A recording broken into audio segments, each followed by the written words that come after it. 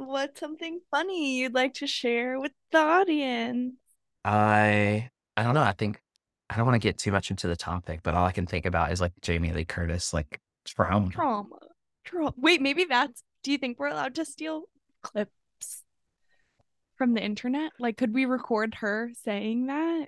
I don't see why we couldn't. Yeah. Well, I don't want her to like sue us. Well, if people on the internet can use it, why can't we use it? Trauma, trauma, generational Generational trauma, trauma. family trauma, generational trauma. Trauma, Did you see trauma. actually that Jamie Lee Curtis reached out to Disney and wants to do a Freaky Friday Oh, sequel? stop. And With Lindsay Lindsay? Lohan, With my girl Lindsay? yes. And then Lindsay Lohan reached out to Disney and said that she was in. So now they're just waiting for a script and the green light from Disney. I will write the script. I think I could write a script. It will be called Sleepy Saturday. Well, Jamie Lee Curtis, like her pitch for it was that she was a sexy grandma and Lindsay Stop. Lohan was like her daughter. And that's like a mother now. And they get switched again. And so now she has to like Lindsay Lohan has to live life as like a sexy grandma. And like Jamie Lee Curtis has to be a mom all over again. Wow. That sounds amazing. I mean, personally, I think our entire generation would rally behind something like that. Agreed. Agreed. Although I did watch Hocus Pocus too, and it was a little not as good, which was disappointing. I haven't seen it yet. I mean, I would recommend it. It wasn't, let's be real, it wasn't the worst hour and a half I've spent of my life. That would probably be, I mean, I could give a lot of other ways that I've spent a horrible hour and a half of my life. So, yeah, you could watch it. It's not horrible. It's just not as good. Okay, but the Jamie Lee Curtis, sorry. I can't stop talking about Jamie Lee Curtis. I don't understand the movie that she's in. Halloween? What's the name? It's Halloween Ends this time because it's a Okay, sequel to the sequel to the sequel. but why is he still haunting her like that? Do you know? I really wish I did know, but I don't because I haven't seen the movies. You've never seen any of them. Nah. I haven't seen them either. But I So why are you calling me out? because you're my movie expert and I'm supposed to be able to come to you and say, what is this about? And you're supposed to be able to tell me. I mean, I think the thing about it is that it's that like I am a movie expert when it comes to pop culture references that lie within. But when it Okay. comes to the movies themselves, sometimes that's the tough part for me because like a scary movie, I'm not gonna launch it because I don't want to see Michael Myers in my bedroom mirror at night, like, but I Mm. know I would if I watched the movie. Yeah, that's fair. There are some movies I finish watching and I just sit in the shower and I cry. Like what? A Star is Born. Oh, that one got me. I said in the past 3 weeks that I think I was supposed to be born into a socialite family, but I wasn't. So, I honestly believe that you were supposed to be born into a socialite family and I was supposed to be your gay best friend. That was like us in another life. yeah. I mean, it's not too late, but That's true. You should marry into a socialite family. I'm working on it.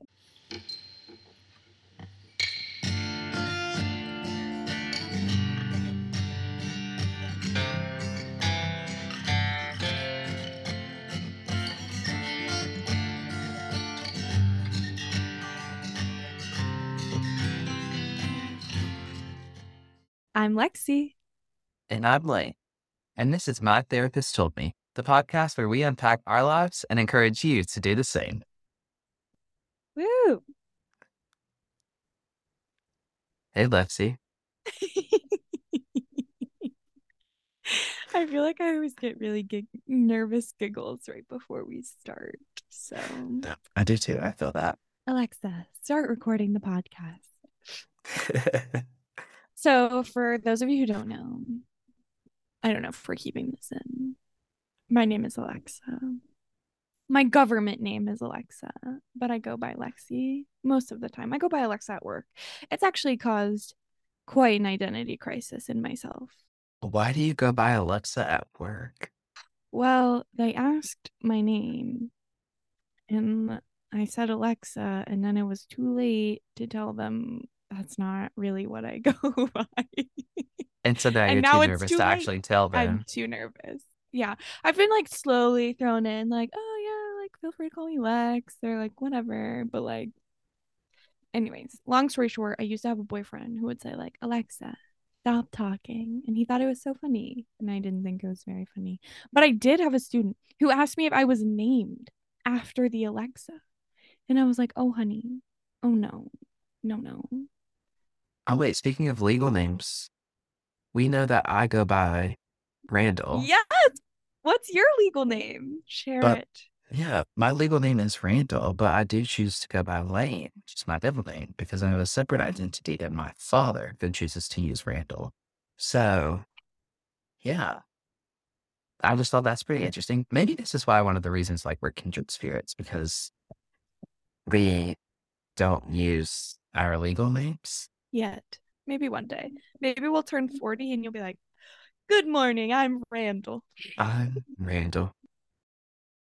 All right, Lane. So today we're going to be talking about PTSD. And so I'm just curious how familiar you already are with this topic.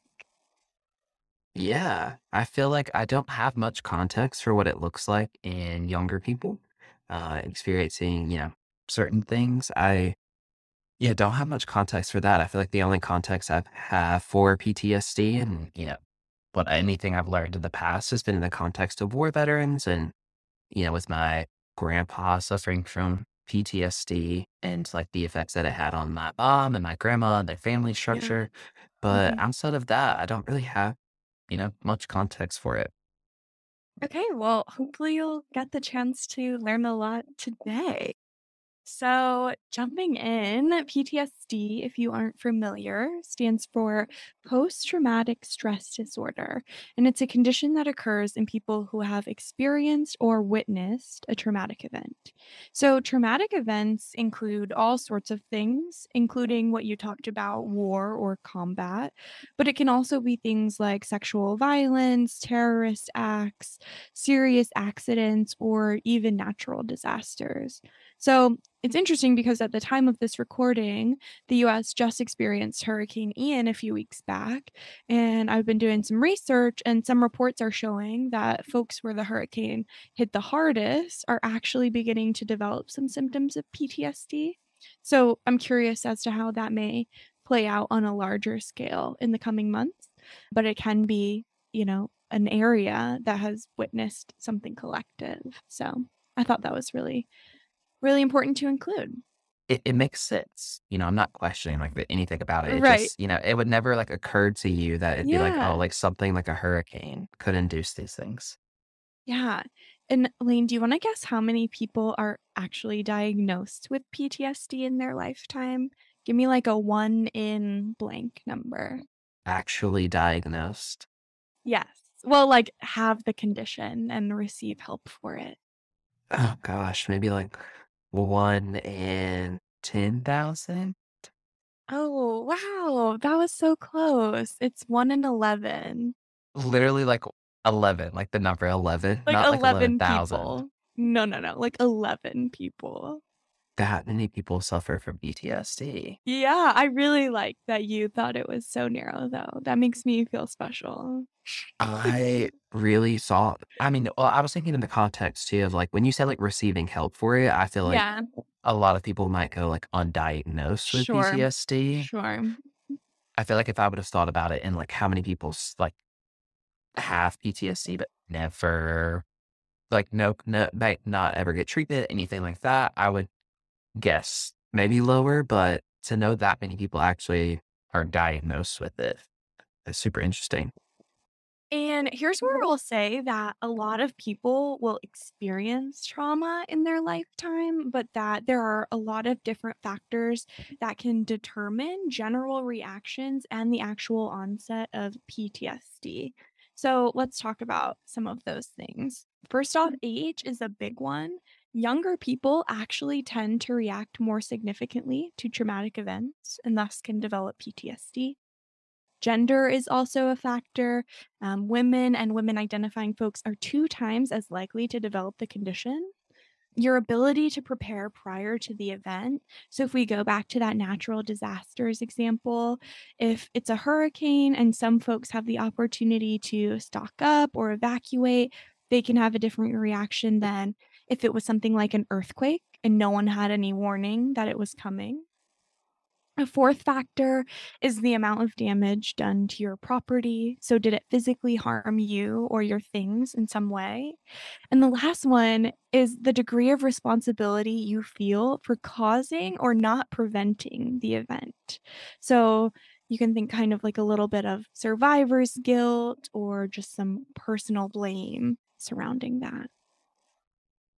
So, looking at symptoms specifically, there's a lot that can occur, typically within 1 month of the traumatic incident, but sometimes it doesn't arise until years later.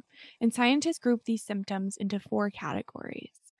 So, the first is intrusive memories, which includes things like recurrent or unwanted flashbacks and even things like nightmares. The second is avoidance, which looks like trying to avoid thinking or talking about the event, or even avoiding places, activities, or people that may be linked to the trauma. The third is negative changes in thinking and mood. Symptoms in this category can include how you think about yourself or others, feeling hopeless, having a lack of interest in activities that were once enjoyed, numbness, and difficulty maintaining close relationships. And the fourth category of symptoms is physical and emotional reactions. So, this may look like being easily startled or being hypersensitive to danger, or even things like self destructive behavior, irritability, trouble sleeping, and guilt and shame. Frequently, these symptoms are triggered by something. And I want to take a second to talk about triggers specifically because I feel like we use them very frequently in our modern era in reference to jokes and things, saying, like, oh my God, I'm so triggered, which is sure it's funny. But I want to get down to like the actual definition and how it impacts people with PTSD. So let's talk about it. Lane, how would you define a trigger? I would say a trigger is something that invokes like a certain memory or like feeling that's associated with an event. Exactly. Yes. The technical definition is Hmm. that a trigger is a sensory reminder that causes a feeling of trauma to resurface and then show up in the body via some of those different symptoms that I just mentioned. And triggers can include a sound, a smell, a physical sensation, and even a time of day. But they're often what brings those symptoms back up to the forefront of survivors' minds. I also just want to quickly say that even though 1 in 11 people will be diagnosed with PTSD during their lifetime, there are ways to sort of heal or improve those symptoms and learn to manage various triggers. So we'll get back to that a little bit later. But there is hope because it does seem like a very overwhelming number. I also want to make a quick PSA that for the purpose of today's episode, we'll be focusing specifically on an individual's journey with PTSD, but there is something called generational trauma. Lane, have you ever heard of this term before? Only used by Jamie Lee Curtis. No, I have heard the term before. Yeah, if so for those who aren't familiar, generational trauma is trauma. Now I feel like I'm saying trauma so much. Trauma, generational Trauma. trauma. Generational trauma is not just experienced by one person, but it occurs over multiple generations or a family or a group of people. And this concept was first recognized in the 60s when psychologists began to analyze children whose parents had survived the Holocaust. So they were seeing how the children had different symptoms that were related to the trauma that their parents had experienced. Today, we generally see people experience generational trauma when they have been systematically exploited, they've endured repeated and continual abuse, or they face extreme examples of racism or poverty. So it's probably a lot of people. But it's a really complex topic that's super necessary to understand. And maybe one day we'll get to do a whole show about it. But again, today we're just focusing on one individual who has experienced a traumatic event. Anyways, if you've been with us for the past few episodes, you know that we cover topics that we have a personal connection to. So I'm just going to put it out into the world. This is a hard topic for me to talk about, and I'm proud of myself for being able to do this episode. But I was diagnosed with PTSD when I was about 21 after experiencing intense relationship violence. And I won't go into too many details of that just yet. I'm like very much considering doing a future episode about it, but honestly, I'm still getting used to airing out all of my business on the internet where like my boss can find it. Yeah, this is like our digital footprint. Like this is out there. Right. Like I'm like one day maybe my kids will be like, "Oh my god, mom, you're so embarrassing talking about PTSD on the internet." Like god, you know? So, still considering that. But for today, I thought this would be a good place to start because it is something that impacts so many people. Anyways, I received the diagnosis after months of struggling with various symptoms of the condition that we've talked about today. But I think deep down that I knew I had it. I just didn't want the formal diagnosis. And we've talked a little bit on the show about the shame that can come from these diagnoses. And this one felt a little more intensified for me. Going back to what we've talked about, I feel like growing up, I only ever heard PTSD used in reference to war veterans who had had like these really horrific accidents and lost their limbs or their abilities to do things. And so I felt like weirdly like I didn't deserve the diagnosis in a strange way because what I had experienced seemed a lot less terrible than that. And, now doing the research, I'm realizing that 1 in 11 is pretty significant. So it's much more common than I thought. But I think it was definitely a barrier for me seeking help in the very beginning.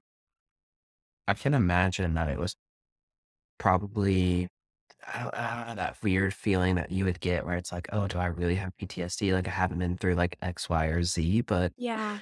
it's still, like, just as impactful an event, just as Yeah. traumatic, just as, stressful, and so, Sure. yeah. I mean, and that's why I shared earlier, like, the only context I'd really heard of PTSD, and, I feel like that's what we're fed is, like, simply Yeah. just around war veterans. Right. And even like I feel like we covered it in high school psychology and things like that, but we never got deep into it or learned about other things. It was always just this idea of like someone being in like Iraq or Iran or all these different places where they were when we were growing up and hearing about how they just faced these inhumane experiences and had to Mhm. deal with all the fallout from that.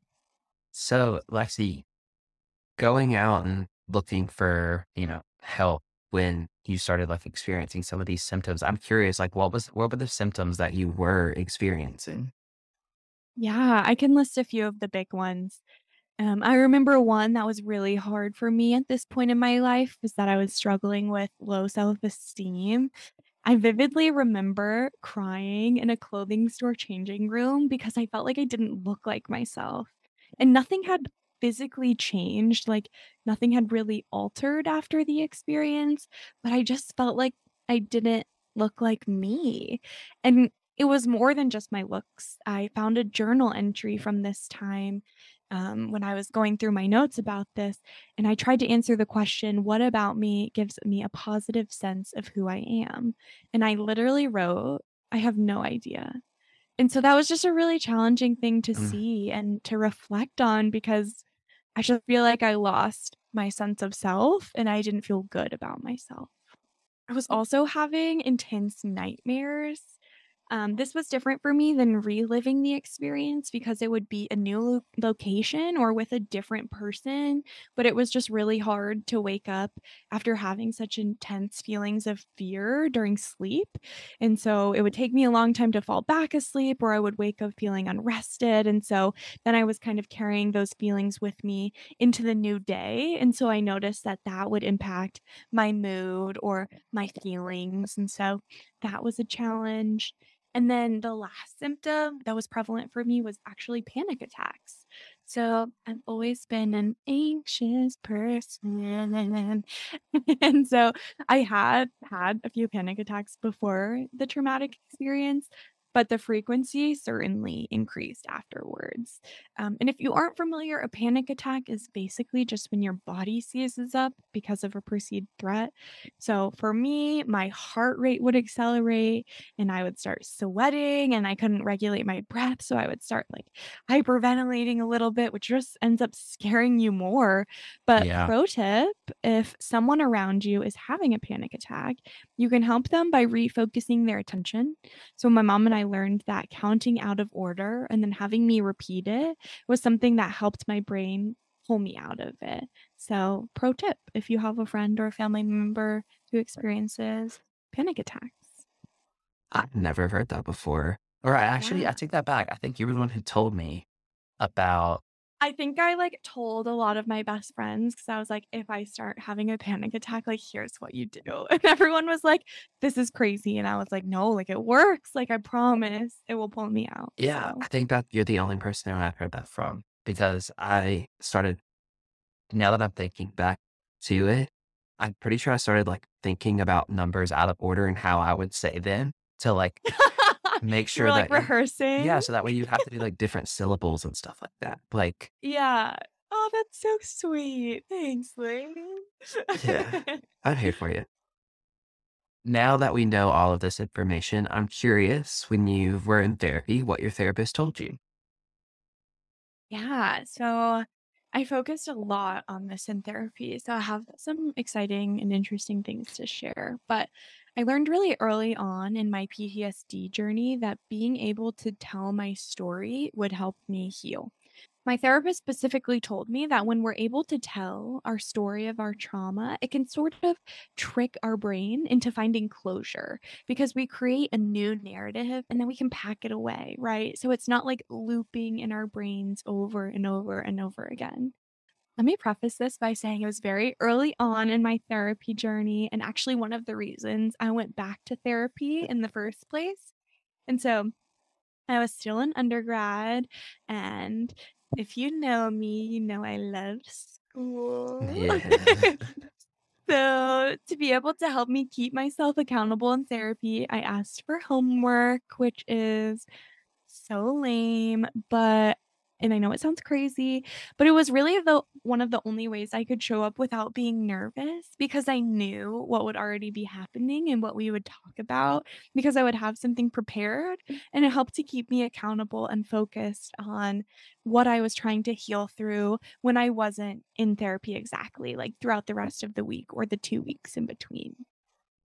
So early on, my therapist assigned me a trauma timeline, which is quite frankly the most depressing homework assignment I have ever received, but it is what it is.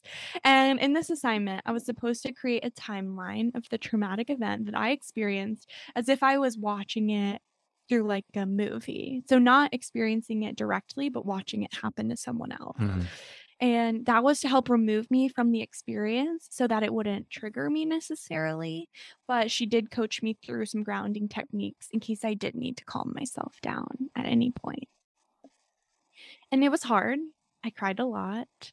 But honestly, the hardest part was that I couldn't remember large chunks of the event. And that really scared me. But my therapist reassured me and told me that this is normal, that sometimes the brain hides really stressful and traumatic memories to protect itself from the emotional pain of constantly having to recall those thoughts. And some scientists actually believe that the brain can access those memories if it returns to the same state. But obviously, I do not want to return to the same state. So we're just going to leave her in there for right now. Yeah, I hope you never return to the same state. Yeah, me too. But also hearing this, I've heard that the brain will do that. Like it will hide like traumatic memories in order to like Yeah. kind of protect us. But it's so fascinating how it does that. Yeah, and I think, like, a lot of times when we think about the context, people will say they don't remember events from, like, their childhood that were really traumatic or things like that because they're protecting their adult selves, and sometimes these will come out in therapy, and then it's really hard to navigate because you're like, "I can't believe this happened to me, and I didn't remember for the past 20 years," or something like that, but I do think it's a little more common than we talk about, and I Mm, think it's okay to talk about it too. yeah. I will say that happened to me in therapy, not to jump in and like steal your thunder here, but like that No, was please. thinking about that. I had multiple times where my therapist would just ask me a question a certain way or ask me to think about something. And when I did, I would come up with a memory that I could Yeah. remember, like, vividly all of the sudden, and it was like I, like, triggered a certain memory in my mind that I was like, "Oh my gosh, that did happen," but I completely forgot about it until this moment. The brain just fascinates me. It's, no pun intended, mind-blowing, so That was a good one. Yeah, and so that's why we need therapists, right? Because like, you could do that on your own, and then you could re-traumatize yourself, basically. So I yeah. feel like that's why having a professional person walking you through that is a super important part of the process, and that's why you should all go to therapy. Not to spoil the ending, but Yeah. here's a little flash of what's coming. Another part of PTSD that I really struggled with was this idea of not feeling safe in my own body and needing to be hyper vigilant to overcompensate for that fact. So, for example, shortly after my traumatic event, whenever I got triggered, I would say, I want to go home. Even if I was sitting in my bed at home. And you probably heard me say this a couple of times, but it was really an analogy for how my home, being my physical body, did not feel safe to me anymore, no matter where I was on the earth. I could be in my home, I could be in a stranger's home, I could be in a dumpster, but I was still not feeling safe.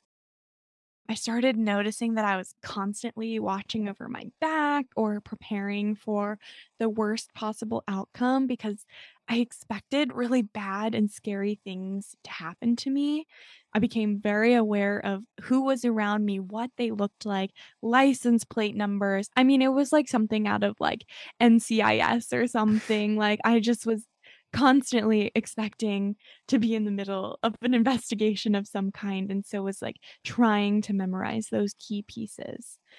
And so my therapist and I did some work and discovered that this was connected back to the moment of trauma and feeling like I couldn't protect myself at that point in time.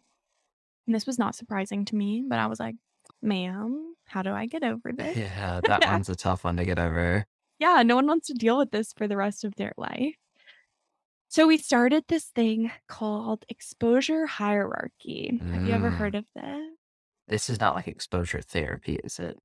Yeah, yeah, it is. Oh, okay. So, what do you know about exposure therapy then? I guess it's just like your worst fears, you like literally expose yourself to it, right? Like you put yourself in a Yeah, situation that is scary. yes. So it's like if you're afraid of snakes, you'll spend a lot of time with snakes, like things like Right. that, right? Where you're working through what would normally trigger you. But the exposure hierarchy is like ranking situations that trigger you in a controlled environment so that you can see like how severe they are and work from the bottom up. For example, the bottom would be like writing out my story. And then like maybe the next tier would be like telling it to a friend, which is when I started like disclosing it to some of my close friends. Right. And then like all the way up at the top was like visiting the place where the trauma happened. And so this was really hard, obviously, because you're like forcing yourself to re embrace all of these feelings and thoughts and hard things that you had to deal with. But it showed me that I could get through these things and I could be okay and I could protect myself. And so I needed to have those things happen to me in that safe, controlled environment so that I could feel safe with myself again. I'm just curious. Yeah. So with this exposure hierarchy, that allowed you to be more comfortable in your everyday life, like not being super anxious about everything around you because you had already kind of worked through some of that? A little bit. A little bit. I don't think it completely went away. I was actually talking with my therapist today. I think I'm just like generally afraid of men. Like, who isn't? Yeah, who isn't, But honestly? but like I think there's still a part of me that is fearful in certain ways, but through doing the hierarchy, I was able to deal with the fear of that specific traumatic experience. And so I was able to deal with sort of the anxiety and the stress around that, which has helped me to prove to myself that I can grow through that. Mhm. And that means then I will be able to go through things in the future if they happen. Yeah. Does that make sense? Yeah, that makes sense. During this time, I also really worked on creating a safe mental space. So, someplace where I felt at home, and then visualizing it in those moments where I felt overwhelmed or triggered. So, for me, I chose the Scottish Highlands. Um, yeah, I was there with my Papa John. He's made it into almost all the episodes now. I think Papa John has made it into every episode at this point. Yeah, so we went when I was in college, and it was such a magical place. And they have these little Highland cows, I and cows love are one of Highland my cows. yeah. Cows are one of my favorite animals, and they're, like, so fluffy, and a bunch of them were ginger, and I'm ginger, so Yeah. I felt like I just really connected with them. But I had a lot of really wonderful memories of that space and had felt very present there, so I could easily, like, manifest it in my brain and think about the things I was hearing, the sensations I was feeling, things like that. And so, if a moment was hard for me, I would think of the highlands and the cows, and I would draw strength from it. And that was really powerful for me. And if you had to choose a safe space right now, putting you on the spot, what do you think you would say? Yeah, this is tough because I did do this with my therapist as well. Was like having a safe place to go to. And the place I picked was like just a beach, not necessarily any particular one, Oh, but I yeah. always feel at peace when I'm on a beach in the sand, listening to the water. Like that's when I'm at my best, I feel like. And so I love that. that's definitely like anytime I was having a tough moment, whether it was like East Hampton or Topsail Island or, any beach that I used to go to, like I can Yeah, put myself there. So yeah, that's awesome. We should go to more beaches together. honestly, yeah. Next vacation, tropical question mark? Yeah, I love it. Okay, the last thing I'll say about creating safety in my body and my mind was something that really helped me was limiting movies, shows, and music that had themes of violence in it. Mhm. So this is hard because I feel like a lot of our media currently has a lot of violence, and especially violence against women, which is something that I experienced. And so I just found that it would make me feel really upset, but it was something that was completely within my control.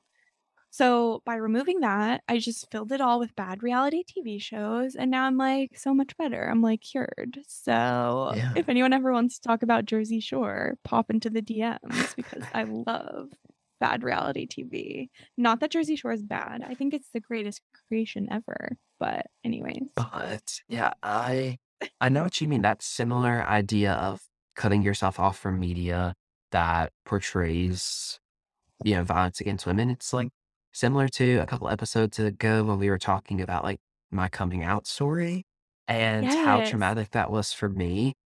It's Yeah. similar idea. Like a lot of the narratives that he used to see in TV shows were like queer kids in general being rejected by their parents or being Yeah. homeless or having some sort of violence enacted against them. So it's like I also started cutting myself off, and I think it's nice that things like violence against women are slowly being pulled out of media, I think, because people are finally saying, Yeah. like, this is enough.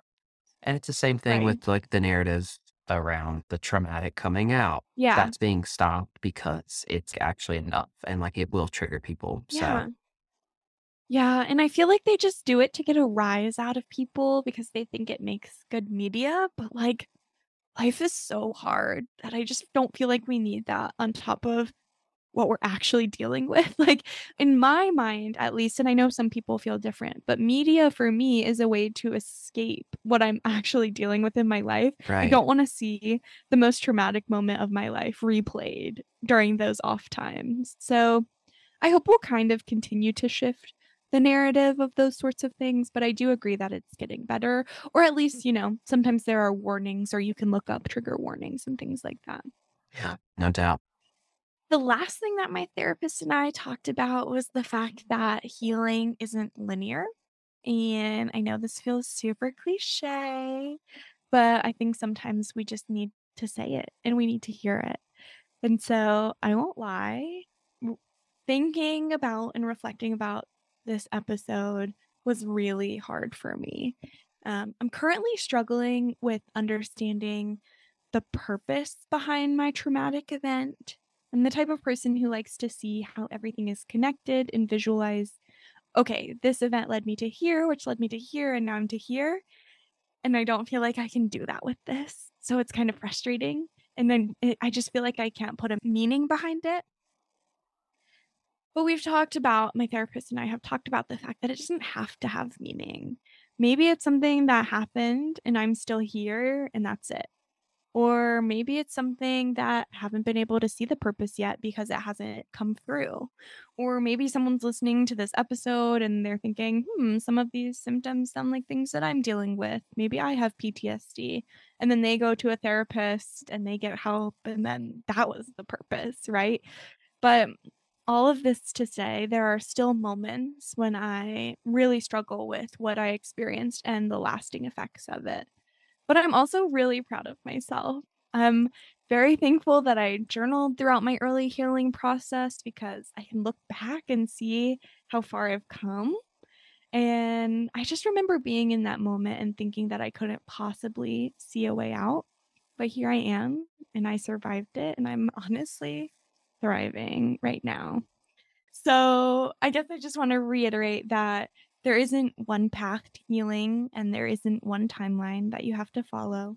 And it's okay if your trauma regarding any sort of topic or experience catches up with you every now and again because you're doing great and you're taking small steps, and that's all that matters. I'm so proud of you. I feel like these sessions are like therapy for us because by the end we're both like, "Oh my god, you've done so good. Like I'm so proud of you." I know. Well, And it's I nice. think it is super nice because we've been on, like, we obviously have plenty of trauma to talk about, but like Trauma. we shared that together early in our Yeah. relationship. And like, I don't want to say our friendship was built on shared trauma, but like Trauma. it might have been a little bit, but like, yeah, we were sharing all of this with each other. Like we had similar areas of emotions to pull from at least. And Yeah. then we grew up a little bit and like went to therapy. So we've been on like parallel therapy journeys. And now we're getting to like Yes. share what the other side of all of that looks like. And I think that's the best part. Yeah. Well, any thoughts about PTSD or any of the things that I talked about today? Yeah, overall hearing, especially the last part, the biggest takeaway for me and something that I want to just, echo you on is that like all of this healing isn't linear. And so I'm Hmm. very thankful that you called that out. That was a big point for my therapist. That like it's not like point A to point B. It's you don't get a course syllabus and you're not able to do everything like very, by the You're book so right. sometimes. Yeah. You're so right. Yeah, I think that's just super important to remind people of. Cool. Well, anything you'd like to say to our friends before we log off I for the evening? I think my only final thought is that you should go to therapy. Please, please go to therapy. The world would be so much better if we just all went to If we therapy. all went to So, therapy. All right. yay. See y'all in Good therapy. night. Goodbye. Bye.